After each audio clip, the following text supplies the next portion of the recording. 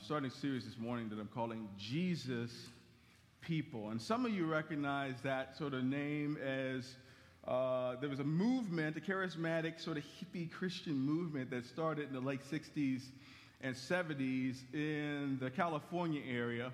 And this sort of Jesus People revolution is credited with hundreds of thousands and possibly more salvations, people that have come to Christ, as there was this surge of hippies, unchurched hippies who came to Jesus in the 60s and 70s as a result of the radical witness of men and women like them. And our Vineyard movement, which is a charismatic movement that started in the late 60s and 70s in Southern California, has some connection in some meaningful way to the Jesus People.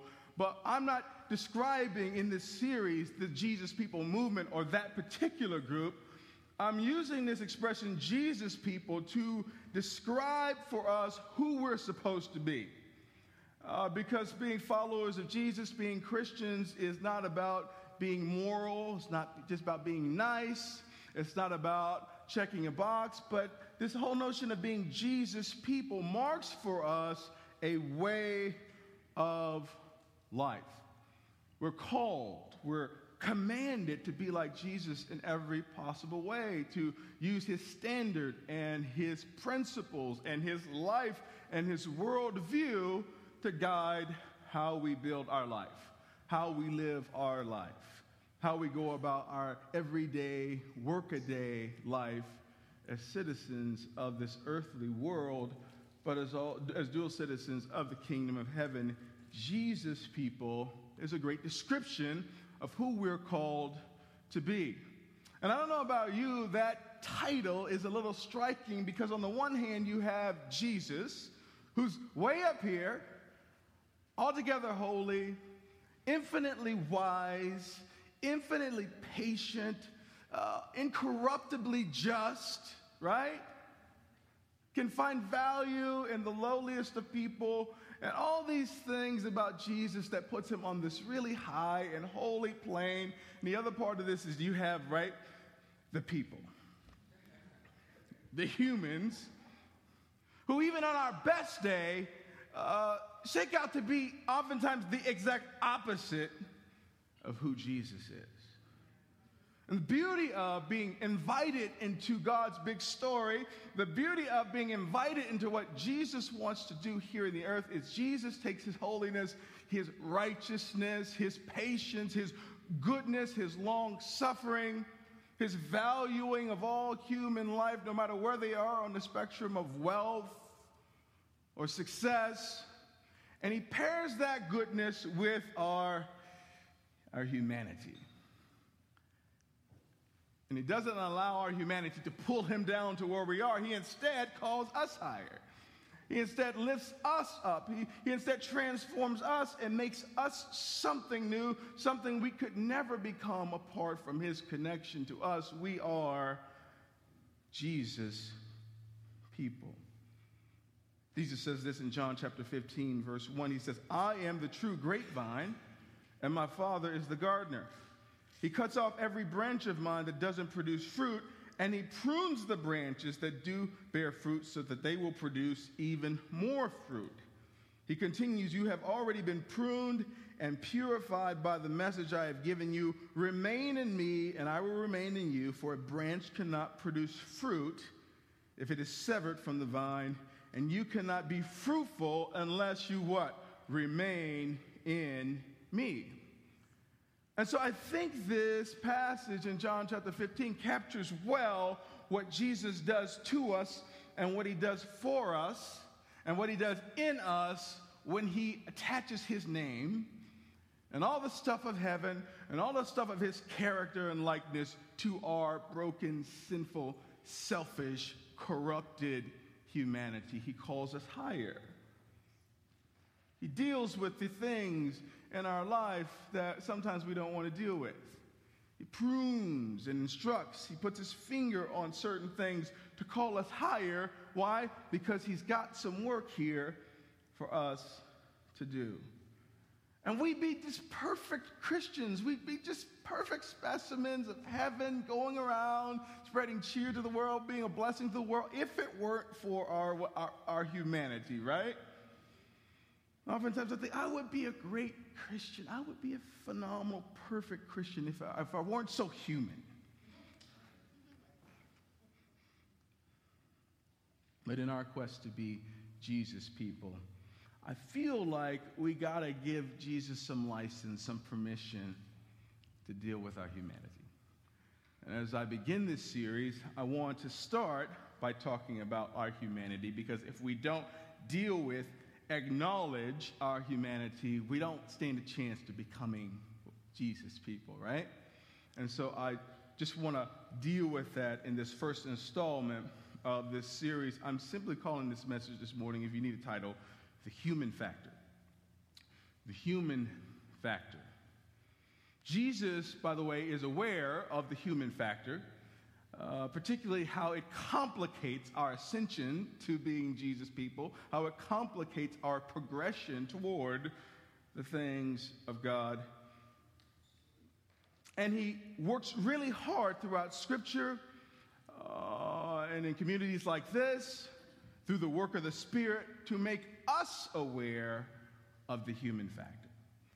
He works really hard to make us aware of the things that could disqualify us, the things that keep us stuck, and the things that keep us from being who he's called us to be. And it's striking, if you have eyes to see it, how often Jesus is, not in a condemning way, but in a very fruitful, very constructive, a very helpful way, pointing out the portions of our humanity that run counter to what he's trying to do in our life. This passage that we'll look at today is no different. Matthew chapter 26, would you meet me there in your Bibles? Matthew chapter 26, we're going to start at verse 17 as we discuss the human factor. If you don't have a Bible with you, there are some Bibles on the edges of your rows. You can also feel free to interact with the scriptures through your tablets or through your phones. I'm not at all offended if you're using a device this morning. Matthew chapter 26. We'll start at verse 7. While you're yet finding that, let me pray. Dear Jesus, I thank you so much for your word and your truth. I thank you for this opportunity to worship you and the company of your people. I thank you for your Spirit that you pour out on us. I thank you, Father, that you've invited us into something bigger than ourselves. I thank you, Lord, that holy God would find in us something that he'd want to use, something he might want to work with. And so, Father, I pray that you would teach us today. I pray that you would show us today. You would instruct us. You would point out the things in us that complicate our movement toward you. Father, would you go before us this morning and make the crooked places straight? Would you deal ruthlessly, Lord, with anything in us that might bristle at the truth or make our hearts anything less than a soft landing place for the things you want to say today. Come, Holy Spirit, put power on these words you've given me to speak. Move the preacher out of the way so that your truth and light might shine through. We ask all these things in Jesus' mighty name. And all God's people said, Amen. Matthew chapter 26 is a fitting passage to read as we head into Easter Sunday. We see Jesus and his disciples right before he's handed over to die.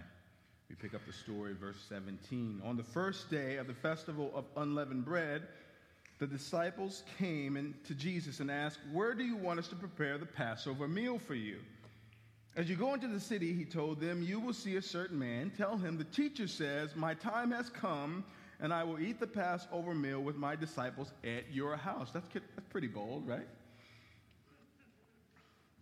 So the disciples did as Jesus told them and prepared the Passover meal there. When it was evening, Jesus sat down at the table with the 12. While they were eating, he said, I tell you the truth, one of you will betray me. Greatly distressed, each one asked in turn, am I the one, Lord? He replied, one of you who has just eaten from this bowl with me will betray me, for the Son of Man must die, as the Scripture declared long ago. But how terrible it will be for the one who betrays him. It would be far better for that man if he had never been born. Judas, the one who would betray him, also asked, "Rabbi, am I the one?" And Jesus told him, "You have said it." As they were eating, Jesus took some bread and blessed it. Then he broke it into pieces and gave it to the disciples, saying, "Take this and eat, for this is my body." And he took a cup of wine and gave thanks to God for it. He gave it to them and said, "Each of you drink from it, for this is my blood, which confirms the covenant between God and his people. It is poured out as a sacrifice to forgive the sins of many. Mark my words, I will not drink the wine again until the day I drink it new with you in my Father's kingdom." They sang a hymn and went out to the Mount of Olives. Verse 31. On the way, Jesus told them, "Tonight, all of you will desert me." He's digging in here. All of you will desert me, for the scripture says, God will strike the shepherd, and the sheep of the flock will be scattered. But after I have been raised from the dead, I will go ahead of you to Galilee and meet you there. Peter declared, "Even if everyone else deserts you, I will never," underscore, never desert you. Jesus replied, "I tell you the truth, Peter, this very night, before the rooster crows, you will deny me 3 times that you even know me." "No," Peter insisted, "even if I have to die with you, I will never deny you." And all the other disciples vowed to do the same. So we find ourselves in this particular episode of Jesus' life. He's interacting with his disciples, and the scriptures tell us that this is right before that they're about to have the Passover feast. The Passover is the commemoration by the Jewish people of their liberation from slavery in Egypt, and this sort of Passover feast that they're preparing for, that they're about to have with Jesus, is the sort of ritual feast that marks the beginning of the Jewish holiday, Passover. But Jesus has this, we're witnessing this interaction that Jesus is having with his guys, and Jesus, if you study Jesus, if you read the scripture, he has this unique way of bringing our humanity to our attention. He has this unique way of sort of putting a mirror in front of us. Again, not a condemning mirror, but Jesus has this almost sort of antagonistic way of highlighting our humanity. In other words, Jesus loves to stir the pot. We're going along as Christians, feeling good that we've checked off our boxes. We've given some money to the poor. We've come to church once a month. We're feeling good about ourselves. And then we read the scripture. Or then we hear a sermon. Or then God uses somebody to reflect to us who we are. Point out something within us that we hadn't quite noticed or that we lost sight of. Jesus loves to stir the pot. I read earlier, John chapter 15, it says, God continues to prune those branches that are connected so that they can bear much fruit. And if you've been Christian for more than 2 weeks, you've experienced that pruning, right? You experienced Jesus saying hard things to us. Jesus pressing into places that we'd rather him not press into. Jesus awakening our understanding to things that we just as soon continue to forget. Jesus loves to stir the pot. This isn't news for some of you who are Jesus people, but those of you who are here today, you just sort of kicked in the tires, you're looking into the window of faith. Jesus will stir your pot as well. You might do so before you go home today. And so it's a given that Jesus likes to stir the pot and shake things up a little bit. The question is, how will we respond to that stirring? The real question is, how will we respond? How will we react to that shaking? The sad truth is that many of us don't respond well. The truth is, really, there's only 2 ways to respond to Jesus when he stirs our pot. There's only 2 ways to respond to Jesus when he shakes our tree, and when he shakes things up, and when he points out our humanity. You're probably guessing you can either respond well or you can respond poorly. You could either lean in or you can lean away. And so, interestingly enough, in this passage that we read today, we see those 2 responses right in front of us as almost a little bit of a case study about how we respond when Jesus points out some things in our life that are unflattering. And as we walk through these two things today, these two ways to respond, you might just sort of quietly ask yourself, which one am I? Which response am I prone to lean into as Jesus points out the human factors in our lives? The first type of response we see in this text is the response of humble ignorance. Humble ignorance. And I think the key word there is humble humility, right? And this whole notion of humble ignorance is kind of one of my favorite phrases these days, because as a person who does the work of reconciliation, who does a lot of speaking and influencing with regard to race issues and multi-ethnic church and just some of the hot button issues, I've just decided today that I'm just not going to engage with anybody who doesn't possess a good measure of humble ignorance. I'm not going to fight with somebody who's combative and who's trying to win, and somebody who's trying to best me. When I was younger, I had plenty of energy for that. These days, I'm looking for, particularly in myself, this posture of humble ignorance in every meaningful way of my area of my life. And something tells me that Jesus is looking for this as well. Jesus comes to his guys and he points out something in them, and it's not very flattering. What does he point out? Verse 20 tells us, when it was evening, Jesus sat down at the table with the 12. While they were eating, he said, I tell you the truth, one of you will betray me. How's that for dinner conversation? Let me set the scene for you. They're not sitting at a table, but they're sort of reclining at a low table, just sort of leaning, real cool-like. Passing this food at the communal table, they're having their meals, and they're just talking about the day. Jesus, hey, could somebody pass me the ribs? Well, probably weren't eating ribs, but could somebody pass me the unleavened bread? Oh, would you pass the wine? Would you pass this? And by the way, one of you snakes is going to stab me in the back. You could just hear the record player start, as one of you will betray me. I think, Jesus, maybe you could ease into that. Maybe you could have sent them an email, say, hey, I got some heavy things to discuss tonight. Come prepared to discuss something heavy. It just seems like Jesus, in his own Jesusian way, loves to just spring things on them, right? Now, this is the equivalent of you having a nice dinner with your spouse, and you're just talking about the day, and them just piping in and say, hey, I know you're going to cheat on me. Or you're having a nice lunch with one of your colleagues. Hey, I know you're going to stab me in the back for that promotion. Please pass the salt, right?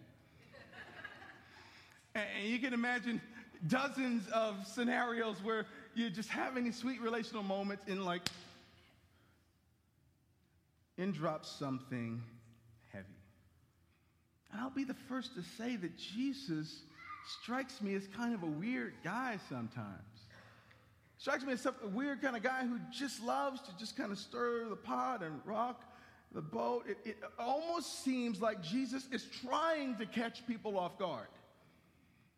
Almost seems like he's trying to be jarring and trying to stir us and trying to just suddenly shake us with something heavy. And if it seems that way, I think it seems that way because it might actually be the case that Jesus loves to catch us off guard. That Jesus loves to talk to us or deal with some heavy things when we don't expect to deal with those heavy things. Why? Because our humanity, the way our weak and frail humanity is set up, we love to try to project strength when we're weak.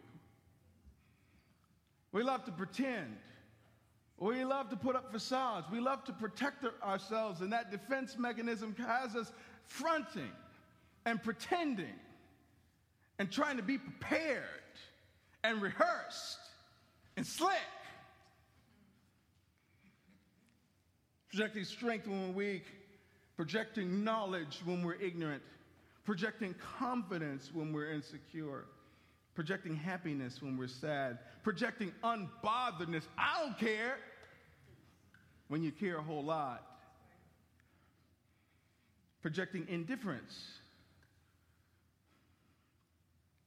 when you actually care a great deal. Psalmist tells us that God desires honesty down into our inward parts. And Jesus knows how to extract the truth from us even when we're hardwired to pretend. Jesus knows how to get at the core and essence of who we are, even when we're hardwired to try to put on a good face and pretend that everything is okay. Jesus knows that if I spring it on them before they can think about it, if I slip in there real quick, real easy like during the meal, they won't see it coming, and I have perhaps the best opportunity to catch them when their defenses are down, catch them before they can cook something up. It's not that Jesus is trying to see what's in us. He knows. Not that Jesus is like, knows, there's a hole in my understanding about Tarn, and there's a hole in my understanding about Ben. Let me go and get some information so I can just sort of God better. It's typically the case that Jesus wants us to see something that we hadn't seen in ourselves. He wants to awaken our hearts and our understanding to something that we've missed. And perhaps there's a casual explanation for why Jesus is just so weird sometimes, so jarring at times, is that perhaps he knows that we're most honest when we haven't had time to whip something up.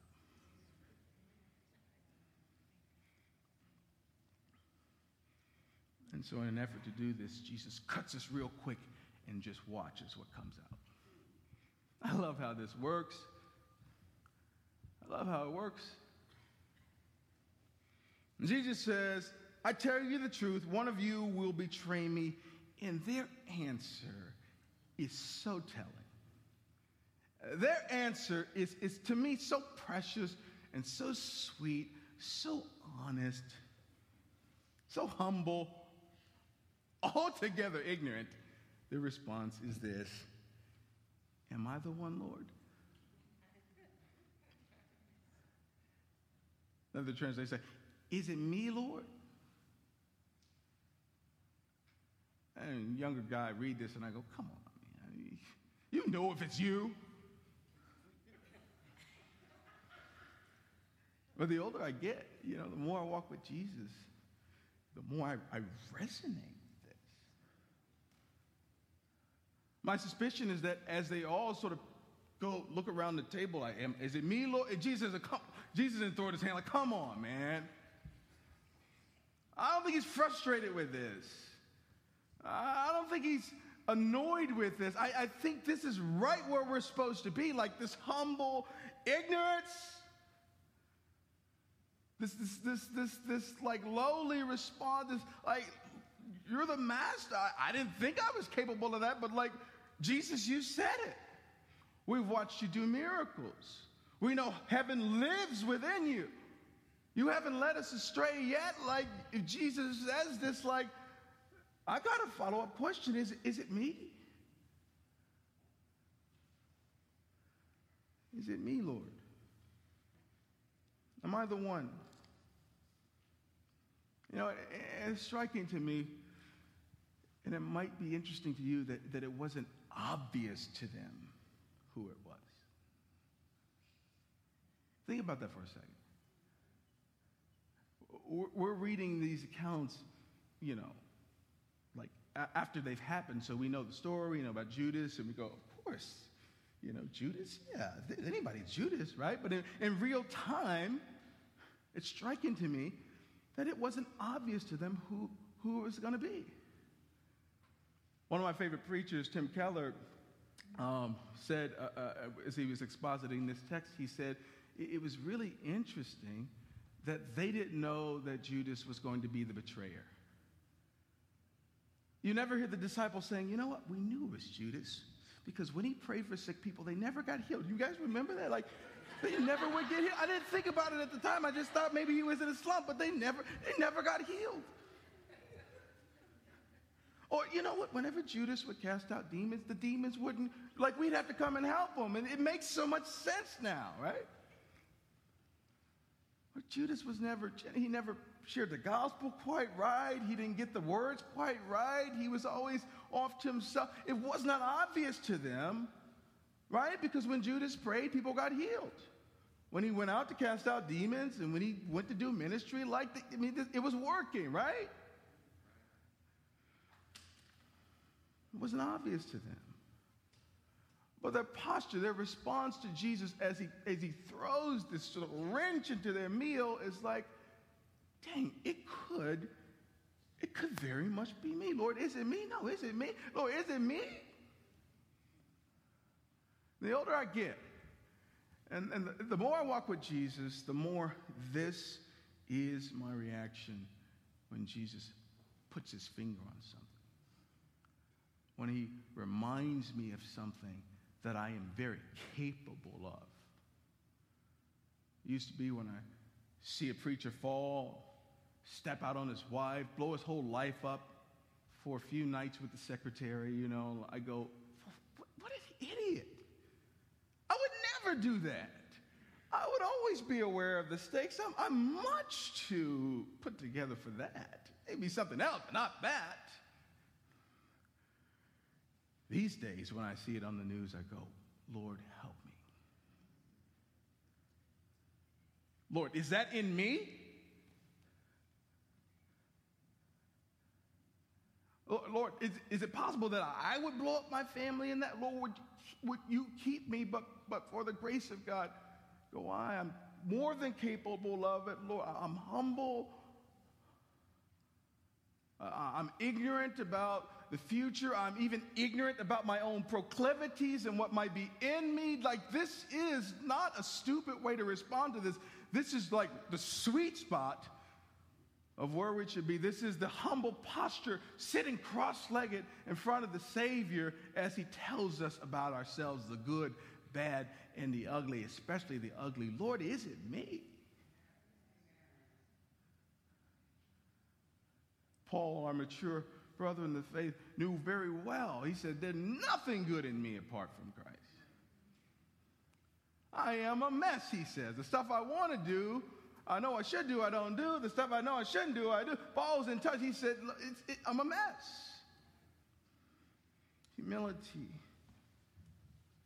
The type of humility that says, I am capable of anything, particularly if my master brings it to my attention. Humble ignorance. Jesus says it to me directly by his Spirit. Jesus says it to me in the Word. Or if Jesus uses one of his vessels, one of my friends, somebody who's got some authority in my life to bring something to my attention, it's at least worth pondering. At least deserve to look into the matter. Humble ignorance. Interestingly enough, even Judas responds well in this part, right? Now, if you read verse 14, Judas had just made an arrangement to sell the Savior out. And yet when Jesus puts this on the table, Judas says, Rabbi, am I the one? And if I was there, I'm like, man, you know you're the one. You got the coins jingling in your pocket right now. You're the one. But in the sweet, unguarded moment, like Judas even says, and it might have been part of the whole act, right? Nonetheless, he says, Rabbi, am I the one? And Jesus gives him a quick answer. Bingo, joker, yeah, it's you. Humble ignorance. I don't know what I don't know. But I know the one who knows it all. And when he darkens my door with something like this, it behooves me to listen. Do we respond with humble ignorance when Jesus brings something to us? There's a second way to respond to Jesus when he points out the human factor. The second way to respond to this is with prideful indignation. Prideful indignation. And let me just say before I dig into this that don't let this be you. This is the bad one. This is the inappropriate one. This is the one that stunts growth. This is one that neutralizes transformation. This is the one that you don't want to camp out here. And what's interesting is that we haven't switched characters as we point this out. Like, this is the same group. This is the same people. Further in the story, verse 31, on the way Jesus told them, tonight, all of you will desert me. I mean, Jesus is really turning the screws. For the scripture says God will strike the shepherd and the sheep of the flock will scatter. You all will desert me, Jesus says. And how do they respond? Not too good this time. Now, I told you a few minutes ago that Jesus likes to spring things on us, right? He likes to catch us off guard so that we can't edit and put something together and put on our mask and our makeup, right? But this time, they are in full human mode, and they've had a little bit of time to think about what Jesus said earlier. So you got me earlier.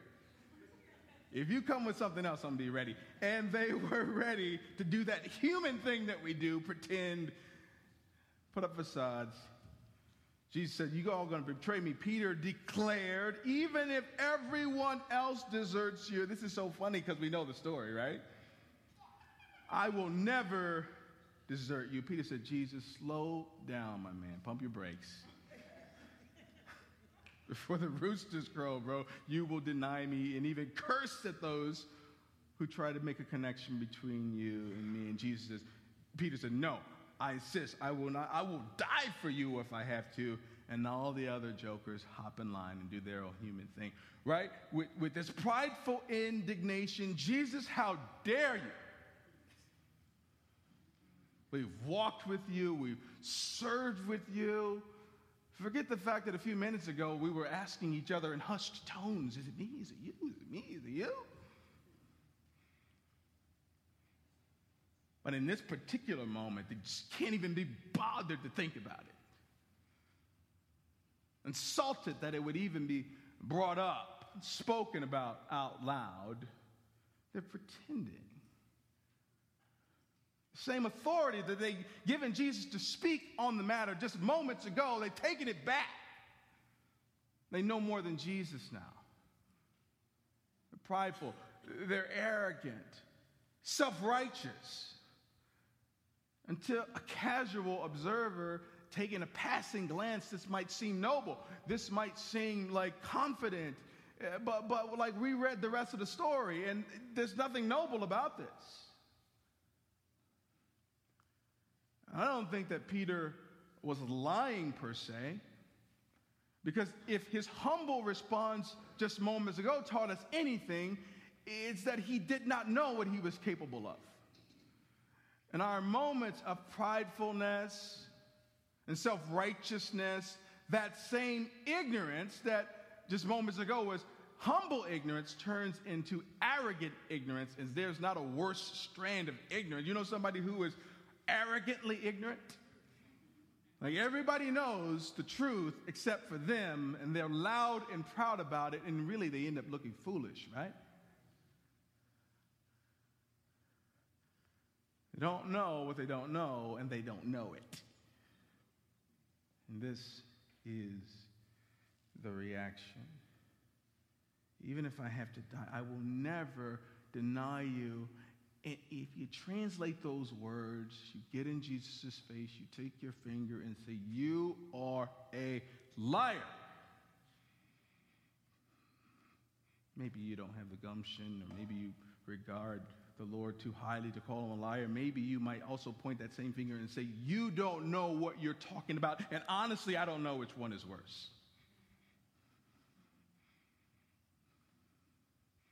Whether you think that Jesus is lying or just trying to harm you, or he doesn't know what he's talking about, at the root of that, it's denying his omniscience. It's denying that he knows what's going on. It's elevating yourself and your understanding and your limited scope of even your own life to a higher plane than the God who spoke to nothing and created everything we see. And while the world was going about following its orders, you were created by the hands of God from the dust, and the dust is telling God, I know more than you. I don't know, which is more slap in the face, calling God a liar, or saying you don't know what's up. This is helpful, dare I say, necessary, if we want to get on with the business of being Jesus' people. We will never, ever outgrow. Never, ever mature to the place where God stops putting his finger on things in our life, speaking truth to us that we'd rather ignore. We will never outgrow it. And so if we wish to be transformed, if we wish to partner with God in his great story, if we wish to bless this community and be the hands and feet of Jesus, we must learn to respond well, not if, but when Jesus comes up and say, hey, what are you going to do about that? Hey, I noticed this, or I noticed that. What's that thing behind your back, the thing that you're trying? You need to work on that. Will your response be a response of humble ignorance or prideful indignation? I ask that because it's helpful to know, and I'll land it with this, that there's a reason. That there's a reason why Jesus does this. If you walk with Jesus for any length of time, at times you can just kind of feel beat up by Jesus. Is it just me? The murmur that went throughout the room is a confirming yes. I'll just keep moving, right? You come into church, you listen to a message, you want something that tells you how awesome you are and how good you are and how you're on the stairway to heaven, and the preacher just puts a mirror in front of you. You're like, ugh. But there's a reason. Jesus has his reasons. He has his reasons. He's not just kicking up dust here. And particularly when you look at a passage like this, like, Jesus, you were about to die. Like, your parting words to us should, like, uplift us. Give us, something to hang our hats on. Tell us what you like about us. You're about to die. Why even bother? But what we know about Jesus' death is it's just the beginning. And what we'll celebrate next week is his triumphant resurrection. And so his death is not the end, it's just the beginning. And these knuckleheads just happen to be the key components to his plan of spreading the gospel everywhere. On the heels of resurrection, with zeal and fervor, preaching the gospel to all the corners of the world. These guys are part of the deal, and so are you and me. And so Jesus has to keep knocking on our door. He has to keep rattling our chain. He has to keep stirring the pot, because we are the part of the plan. And what you need to understand is that the worst thing Jesus could do to you is leave you alone. I'm going to let that marinate for a few seconds. Because some of you, that's your prayer. God, give me a break. Jesus, leave me alone. Get out of my business. Go tend to somebody else. And what the Spirit of heaven says to you today, and we all need to hear, but somebody really needs to hear this, because you're annoyed with God. You want him to go away from you. You want him to stop talking to you. You want him to stop holding up a mirror. You want him to stop calling you higher and stop calling you to a place where he brings out the best in you. You want him to stop talking to you about your friends and stop talking to you about how you manage your sexuality. Stop talking to you about how you spend your money, and stop talking about your circle of friends that's dragging you down. The worst thing he could do is go silent. The absolute worst thing he can do is leave you alone and stop checking on you and stop pointing out the areas of humanity that might disqualify you, follow you. Stop calling you higher. Stop reminding you that you are made for more, and stop reminding you that you deserve better than the people that you keep putting in your life. The worst thing he could do to stop dealing with the human factors in your life. It's because he loved them. He had a plan for them, and that he needed them to do his kingdom work as he needs you and I, that he simply won't leave us alone. And part of the comfort of his presence isn't just the warm fuzzies, but it's that sharpening, that calling higher, that pruning, right? That transformation that's a part of the deal. Worship team, you can come up as I close. The only question that remains, since we know what we know, is how will you respond? How will you respond? Will you respond with humility, faithful, appropriate ignorance when Jesus comes and sets his truth before you? Or will you respond with arrogant ignorance or a prideful indignation when Jesus comes calling? We understand that there is a reason why Jesus does what he does. And the very worst thing he can do is leave us alone. Like if we allow that to minister to us, if we allow Jesus to speak truth in that way to us this morning, I feel that we're well on our way to being Jesus' people. Embracing it, adopting it as a way of life. And the world around us will be better for it. We'll pick this up next week. Let me pray.